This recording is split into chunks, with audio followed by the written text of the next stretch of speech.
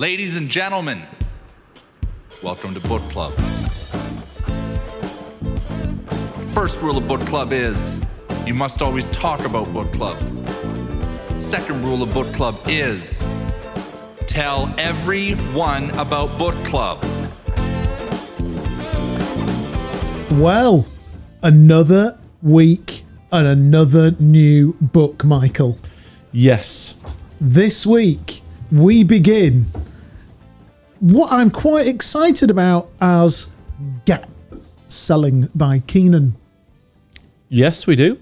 I mean, it's got a good indictment on the front page, hasn't it? Fresh and provocative by the guy, the co-author of the Challenger Sale. You can't knock that. It's a good start for the guy. You can't knock that, actually. And I've got to say, you know, the more of these books that we read, you pick it up and you think, that's a good, solid, well-produced hardback book. Who published it? Don't know, but you know, I think it's a self-publish. Is it? Cover and book design by K.S. Revivo. Yeah, you know, I think this is a self-publish. This is a serious piece of bookage. It's a good bit of kit. Exactly, yeah. Feels like an important tome. It does, but that's important, you know. It is. And we're going to discuss part 1 today, I believe. Yes, I think we've done the first 5 chapters, haven't we? That's correct, yes. So strap yourselves in, everybody. We are on the first 5 chapters of Gap Selling. Great to have Tim on the show last week. I liked him, yeah. I thought he was a good guy. Yeah, really, really good. And a lot of respect for him. As evidenced by actually a lot of the social media uptake that we've had on some of the sort of micro posts Lauren's been putting out on that. So, also by Keenan, not taught what it takes to be successful in the 21st century that nobody's teaching you. Well, I hope someone teaches me. Well, hopefully he'll tell us. Yeah. And I made a couple of notes. You know me. I start a book at the sleeve liner. Okay. People don't buy from people they like. Agreed. No, your buyer doesn't care about you or your product or service. Okay. It's not your job to overcome objections, it's your buyers. Closing isn't the skill of good salespeople, it's the skill of weak salespeople. Price isn't the main reason salespeople lose the sale. Gap Selling shreds traditional and closely held sales beliefs that have been hurting salespeople for decades. And then he makes a couple of comments in the sleeve liner. Today's sales world is littered with glorified order takers, beholden to a frustrated buyer, unable to influence the sale and create value. I thought, all right, you've got my attention here, fella. Okay. So let us begin. Praise for Gap Selling. The praise isn't quite the level of that which some of the other authors that we've worked with have. You know, I've not really heard of any of these companies. It doesn't say sort of Microsoft, IBM, you know, but that's not the point. It's got some praise. Have you never been to the Turf Valley Resort? I haven't, no. Okay. Okay. So, Gap Selling, getting the customer to yes, how problem-centric selling increases sales by changing everything you know about relationships, overcoming objections, closing, and price. Dedicated to his daughters. Good for him. And then there's a little clarion call to salespeople everywhere at the beginning of the book, really, which I do like. We create the reasons the customer goes dark. We create the focus on price. We allow the competition. And I like that. It's the first text of its kind where somebody has perhaps started saying the things that go unsaid. Do you know, I've been sitting here because I've got a slightly different view of it, actually. All right, well, let's get stuck in. So we might fall out about this one today, I think. Well, you know, we'll still be friends at the end. I don't know whether Keenan will. Well, he's coming on the show.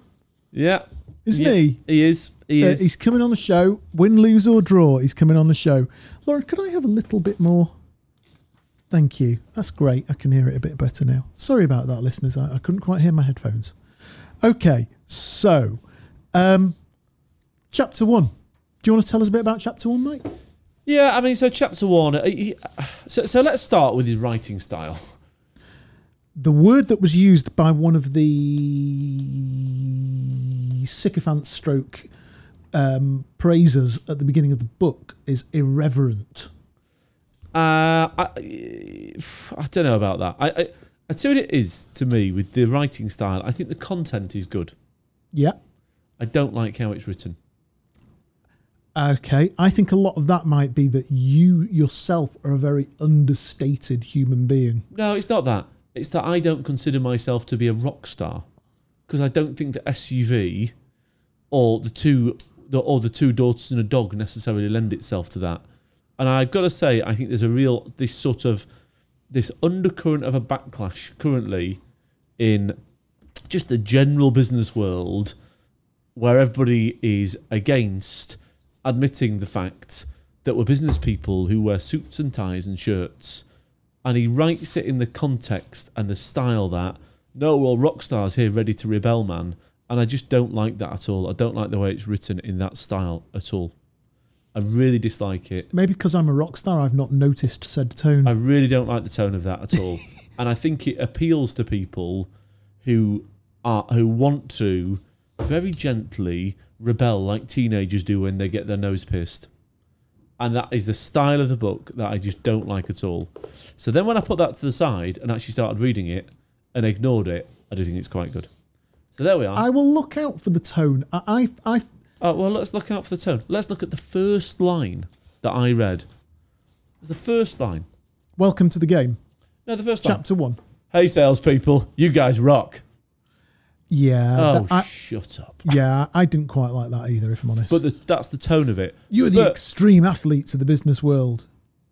But the content of it, let's get into content of it, because I could talk about that all day. So chapter 1, basically, maybe that's the quintessentially British part of you, Mike. Possibly. Maybe it's the part of me that thinks that salespeople should be taken seriously, not as guys who rock. Yeah, you rock. Yeah, because I think you're denigrating your own importance. It's not. You're Wayne's denigrating World, your own. it? Well, what's going to happen if a doctor walks out and says that to you? You rock. Yeah, hey, I rock. Well, I'd rather you didn't rock. I'd rather you concentrated on my heart operation. Thank you. So anyway, so chapter 1, he gives a nice analogy about an American football game. Yeah. Where he's talking basically about understanding the rules of the game and then you can play within it. Yes. And that fundamentally is chapter 1. And I thought that was a nice analogy, actually. It was a lovely analogy. Superb. And what he's saying is, and he's going back, whether it's true or not, but what he's sort of saying is that he didn't understand the rules of American football, and therefore he followed one line of access, and therefore he was unsuccessful. And his point he's making is, actually, it's getting people to realise that this game is this selling thing. I don't think it was saying that, actually. I think what it was saying is, it's saying people have got to understand the context of what are the parameters of it. Of being a salesperson. What are the rules of the game? Absolutely 100% right. Absolutely. You know. He makes a great point here on page 11. As time marches on, I've grown increasingly frustrated with the state of the selling union. The fundamentals of selling have not changed, brackets, and never will, but in recent years, as sales organisations have increasingly transitioned from field sales to inside sales and from outbound to inbound, salespeople are struggling to set appointments and win deals. Buyers are far more educated and resistant to the traditional selling methods salespeople use to drive sales. I underline the same bit, and he's 100% right. And I sort of put... I sort of agree and I sort of don't, because actually I think that buyers are... He talks about I think that buyers are resistant to the new way of selling. I actually think, and you and I have both found this, that actually a really well-made cold call nowadays is almost a novelty. Yes, I do agree with that. Yeah, I absolutely agree with you. You're 100% right about that. It's almost like, oh my God, a well-made cold call by somebody who knows what he's doing. Not just some email from some fellow I've never heard of. On an automated sequence. Yeah. But actually a well-made cold call that was polite, professional, well done. Actually, it's almost, and I'm also, from my own experience recently, I've been doing a bit of canvassing recently on some stuff. I'm also finding it's easier to get past gatekeepers because I don't think anybody's trying it. I completely agree. So I sort of agree and I sort of don't. He then goes on to make another good point, which, this is what frustrates me a little bit about how the book's written, because I do agree with him. He also Losing a deal somehow is always somebody else's fault. You're so right, Keenan. Absolutely. 100% right. And then he says, salespeople have become overly reliant on selling tools. Agreed. And then he says, and I think this is the bit you don't like, with the sort of too the many language. People suck at selling. Yeah. I don't like the language. I do get his point.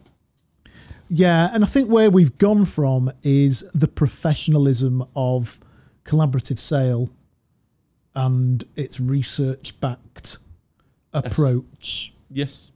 published by a major publisher to the secret to no more sucking. Yeah, exactly. But the points he makes are absolutely 100% right. Bang on, yeah. Too many salespeople are bad at selling. Tell me about it. Yep. I've spent 19 years talking to Agreed. salespeople. And then he says, you're going to learn how to read prospects' minds during discovery. I wrote, really? I don't like the sound of that. You don't learn to read people's minds. The moment you start thinking you're reading someone's mind, you're in trouble. Yeah. But I'll tell you what I did like. Influence the change process. Yes, influence. Absolutely. And we've not over the year. It's coming up for a year since we started making book club.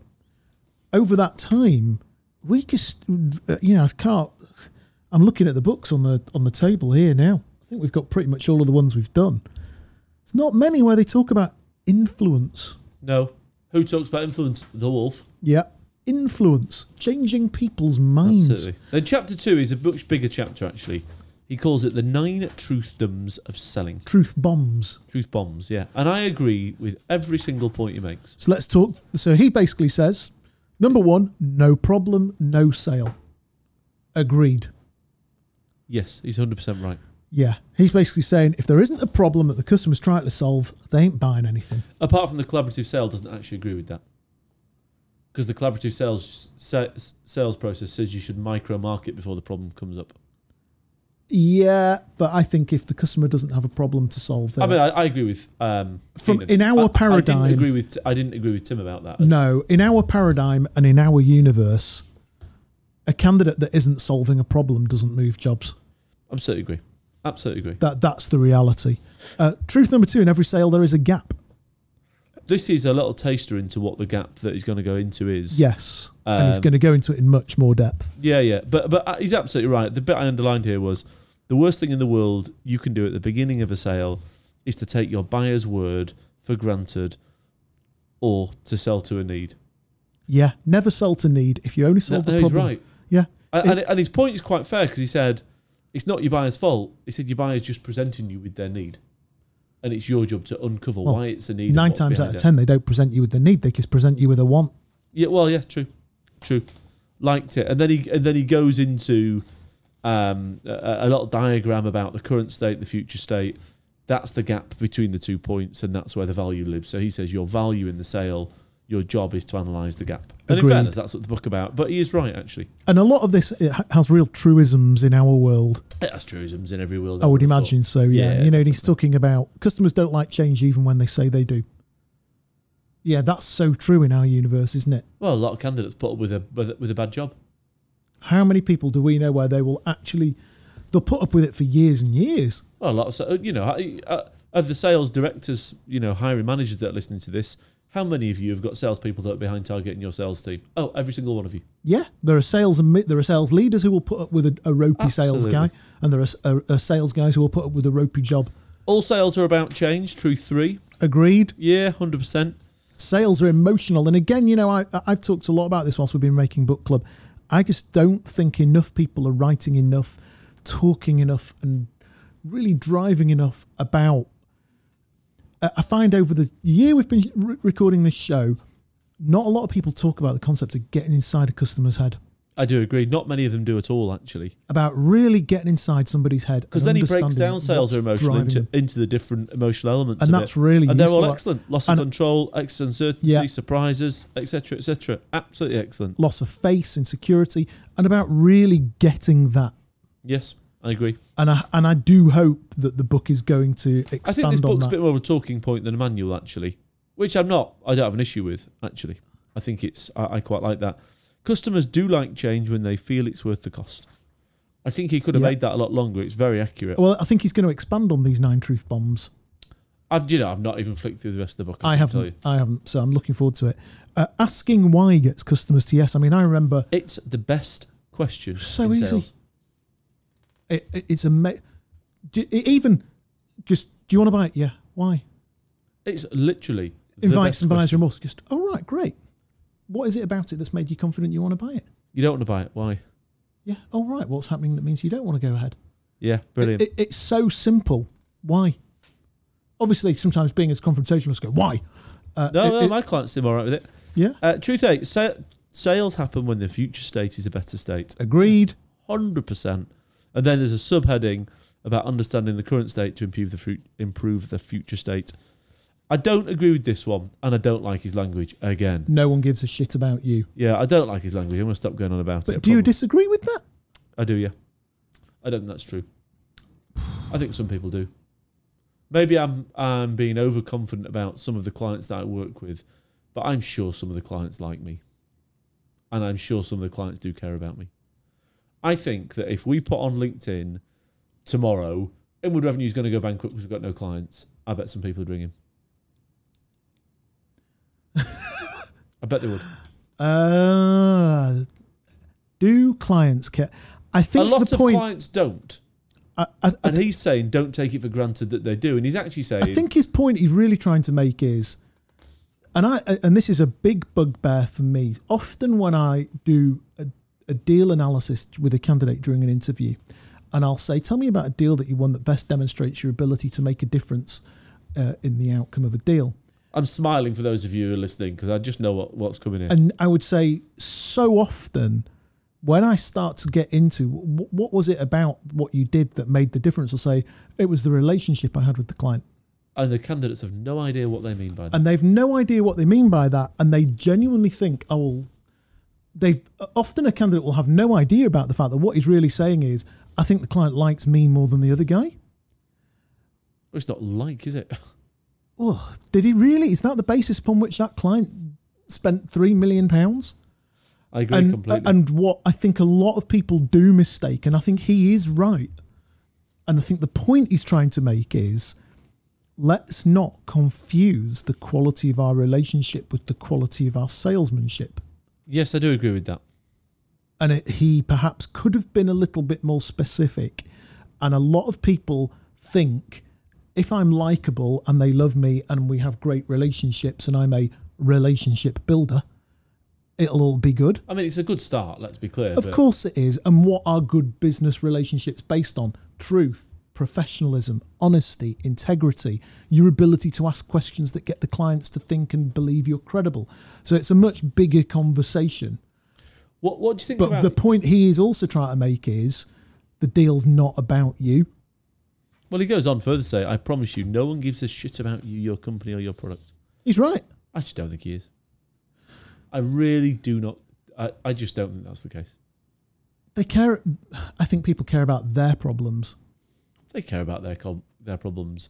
But actually, nobody... people are human.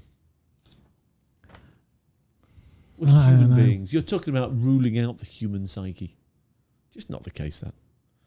And how important is it that you win a sale? Well, that's a different question. Do they care about their own outcomes before your outcomes first? Yes. Do they care about how much the solution meets the business's requirements first? Yes. Are you fairly low down the pecking order? Yes. But I just don't believe that. I like the bit before it, actually, where he goes, we're in the show me economy. Yeah. It's very similar to actually what Tim Sullivan was saying in Collaborative Sale. Yeah, and I very think much he's 100% right. And by what he means by that is that actually people, the tell me economy was pre-internet. We're in the show me economy where prospects can do some of their own research first. Yeah, so they're already at a point often by the time they engage with a salesperson where they're saying, look, mate, show me the product now. Absolutely. I want to see it more. And and actually in a lot of cases, they've already seen it by the time they've engaged with the salesman. Yes, often, yeah. Or tried it. Often, yeah. Tried it, implemented it, installed it, run it. So his 9 truth bombs, I thought, I thought overall they were good, and I agreed with them, actually, I must say. Chapter 3, the current state, where customers are. Where they are. I put, nice chapter, agreed with it all. Doesn't ever seem to give any method, only narrative to the situation, which I don't have a problem with, but it's not like a manual, is it, this book? I'm looking forward to speaking to the guy, I must say. Okay, I've made a note here. It's page 40 on this subject, the current state where customers are. Now, mine's a little bit higher up. So the thing is this, he talks about the parent having a showdown with the child. And what he talks about is, he said, your customers have a current state that includes everything we've talked about so far: their feelings about change, their intrinsic motivations, the realities of their business, the facts of their work lives. Their current state is the world they live in, their perceived reality. And when we salespeople understand our buyer's current state, we're in a much better position to effectively communicate, which also puts us in a good position to find solutions to their problems. Bang on. Really valid. I think that there is a little bit of a challenge here, which is, in the modern economy that we're operating in at the moment, that kind of salesmanship is very unscalable. It's hard to scale. It's right, and to me, it resonates immensely as a sales guy.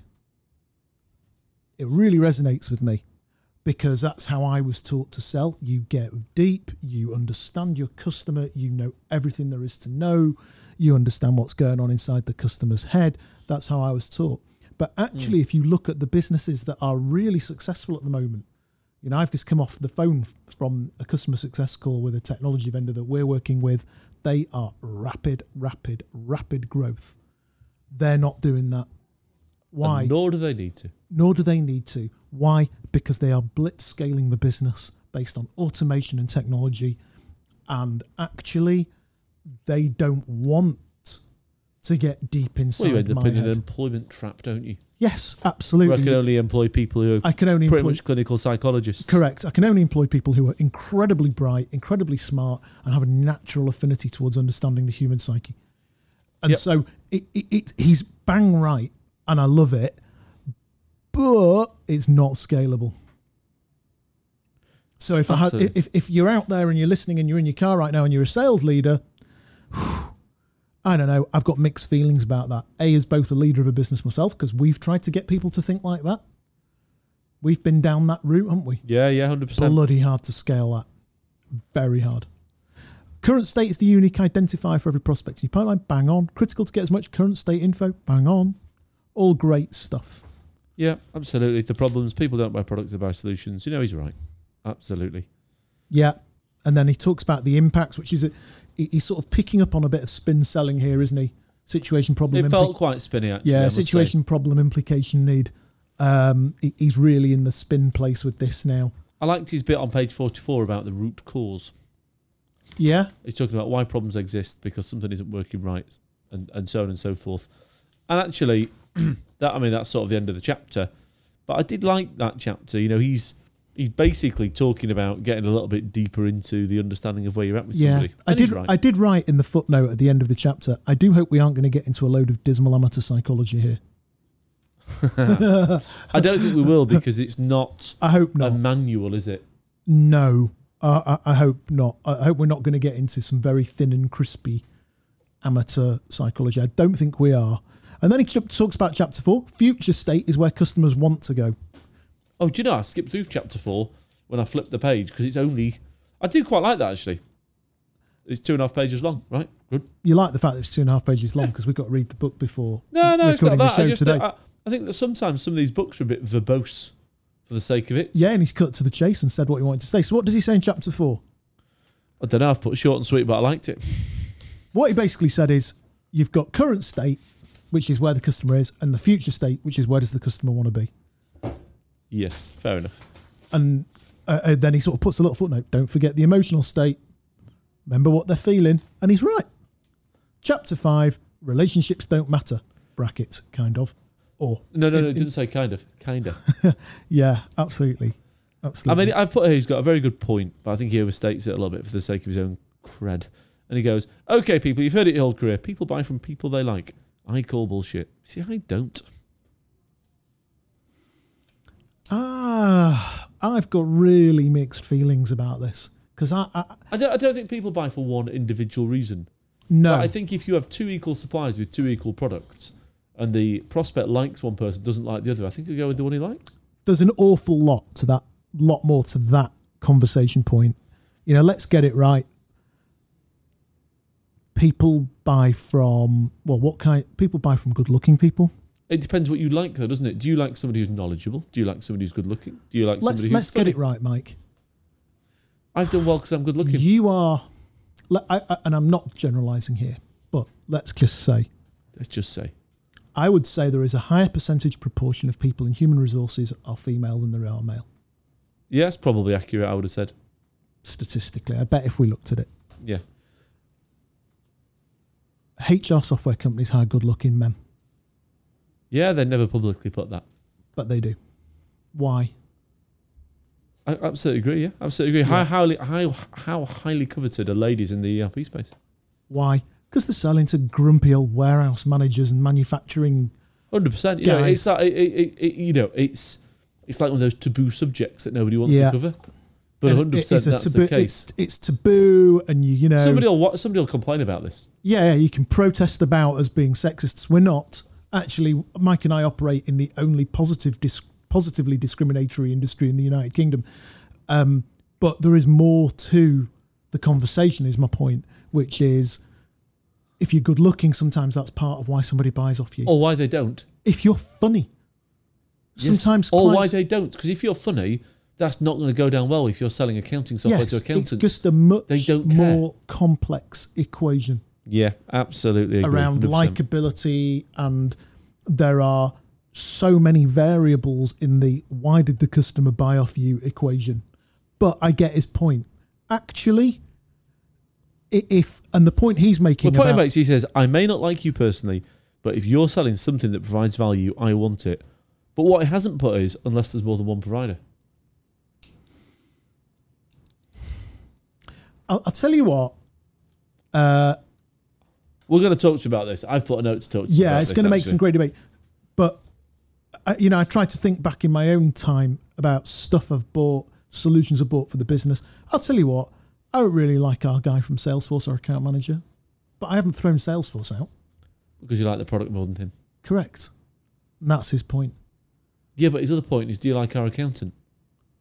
Do I? Yeah. Yeah. I like our accountant. I like Jeanette. But she only does the same as everybody else because it's a statutory thing, isn't it? Yes, completely Me Too product is accountancy It has services. to be. It's the law. Yeah. Stat accounting. It's totally Me Too, give or take a couple of bits. Well, the price is the only differentiator, really, isn't it? But let's get it right. We did have an accountant for a while who was an incredibly likeable guy who was a dismal accountant, but a charmer Yes, and very an charming. entertainer and a take you out for a drinker. Yeah, absolutely. So there's a whole But bit then, in about fairness to the Keenan, he relationship. then actually comes up with this grid, which I did think was absolutely right, actually. Yeah, it was a very Which simple... the grid, for those of you who are listening, has got up one axis that they like you, and on the other axis value. And he said, "Listen, if they like you and it's value, Then it's you're going to win. If they think you're okay, but you provide lots of value, they'll probably buy it. If they like you but you don't have any value, they'll probably say no, but they still like you. And if they don't like you, you don't have any value, you've got no chance at all." Obviously, he doesn't say that. And then he goes on, actually, which I do agree with. He said, it's not that relationships aren't important, they are. After all, no one wants to do business with someone they can't stand, but it's not why people buy. And in fairness to him, he buys himself back for me there a little bit, and I do agree with that completely. Yeah, and that's absolutely. a much better way of putting it. And he's saying, be an expert, not a friend. And the point he's making is about Willy Loman. If you make people smile, and his point is a clarion call to anybody who thinks if I'm likable and lovable and I'm cheeky and I'm amenable, I'll get business. You won't. His point is you can be a bit of a dick, really, but actually, if you really know your shit and you get inside your customer's head, then you're going to probably be more all right than the guy that's smiley and likable Yes, and lovable. and in fairness to him, what's he doing in this book? He's trying to create a gap from your current state to your future state. Yeah, he's trying to shape and I think people he up. overstates it a little bit to create a bigger gap, actually. Yes. But then we get into chapter 6, which is the gap defined. I've not read that yet. Oh, have you not? No, because Right. we were only doing up to the end of chapter 5 today. I don't know. We were doing part 1, you see, and it would be strange. Oh, well, why don't you tell everybody about It would be strange not to read 2.5 pages that make up the end of part 1, wouldn't it? Pricey? Over to you. Well, it was pretty obvious, really. And you can sort of figure out what the chapter's about by the title, really. Which is, I think it's become pretty clear by now what the gap is. Quite simply, it's the space between the current state and the future state. Perfect. And I think that's and it's a good page and a analysis. half. It's as much as you need to know, listeners. Yeah, and that's what it is. I suspect in the next part, he's going to tell us about how to expand the gap. Well, and part 2 is called How to Play. Yeah, exactly. And then I think he's going to turn into a little bit more of a manual. Yes, and a guide than necessarily a rant. Absolutely. So part 1 for me Clearly I don't like how it's written. That goes without saying. But I quite liked the content of it, actually. I think whatever word he uses in terms of... How does he word it? He makes some bold statement about it's completely changed the way that you think. I don't think it is going to completely change the way that you think, but it'll give you some provocation in the way that you do it. Yes. And I'm hoping in the next section of the book we get into something a little bit more practical. Yes, but that's because we like practicality rather than theory. But I didn't dislike his theory, actually. I thought, right. And as with all of our authors, there's only so much practical you can give in a book that will then mean that you no longer need to sell any training. Correct, yeah. And to be fair, it appears that Keenan is in the business of selling training, and therefore this has to take you to a certain point. Well, he's clearly a salesman, isn't it? He's written like... if you've seen his stuff on LinkedIn, he has that salesman aura about him. Yeah, absolutely. So really looking forward to it. I have to say, I have really enjoyed the start of this one. Have you? Yes, I have. I think he's making some really valid points, particularly the thing about no one likes you. I know you and I are in disagreement about that to an extent. But we've both agreed that it's a much more complex equation, but I'm very much in agreement. I think you like the fact that he's a salesperson that's up for influencing people. Yeah, and nobody really... that, for me, has almost become a taboo subject with so many of these, in inverted commas, sales thinkers. Well, it depends what your definition of salesperson is. Your definition of salesperson would be somebody who changed somebody's opinion to their favour to buy their product, I think. Yeah, that's selling. Yeah, and that's clearly his version of selling as well, isn't it? It's influencing an outcome. Yeah, definitely. Yeah. Okay. Well, in that case, we'll see you all next week for another episode. When's he on, Club. Keenan? Lauren? The 20th we're recording. We're recording on the 20th. Cool. Right. Have a good week, everyone.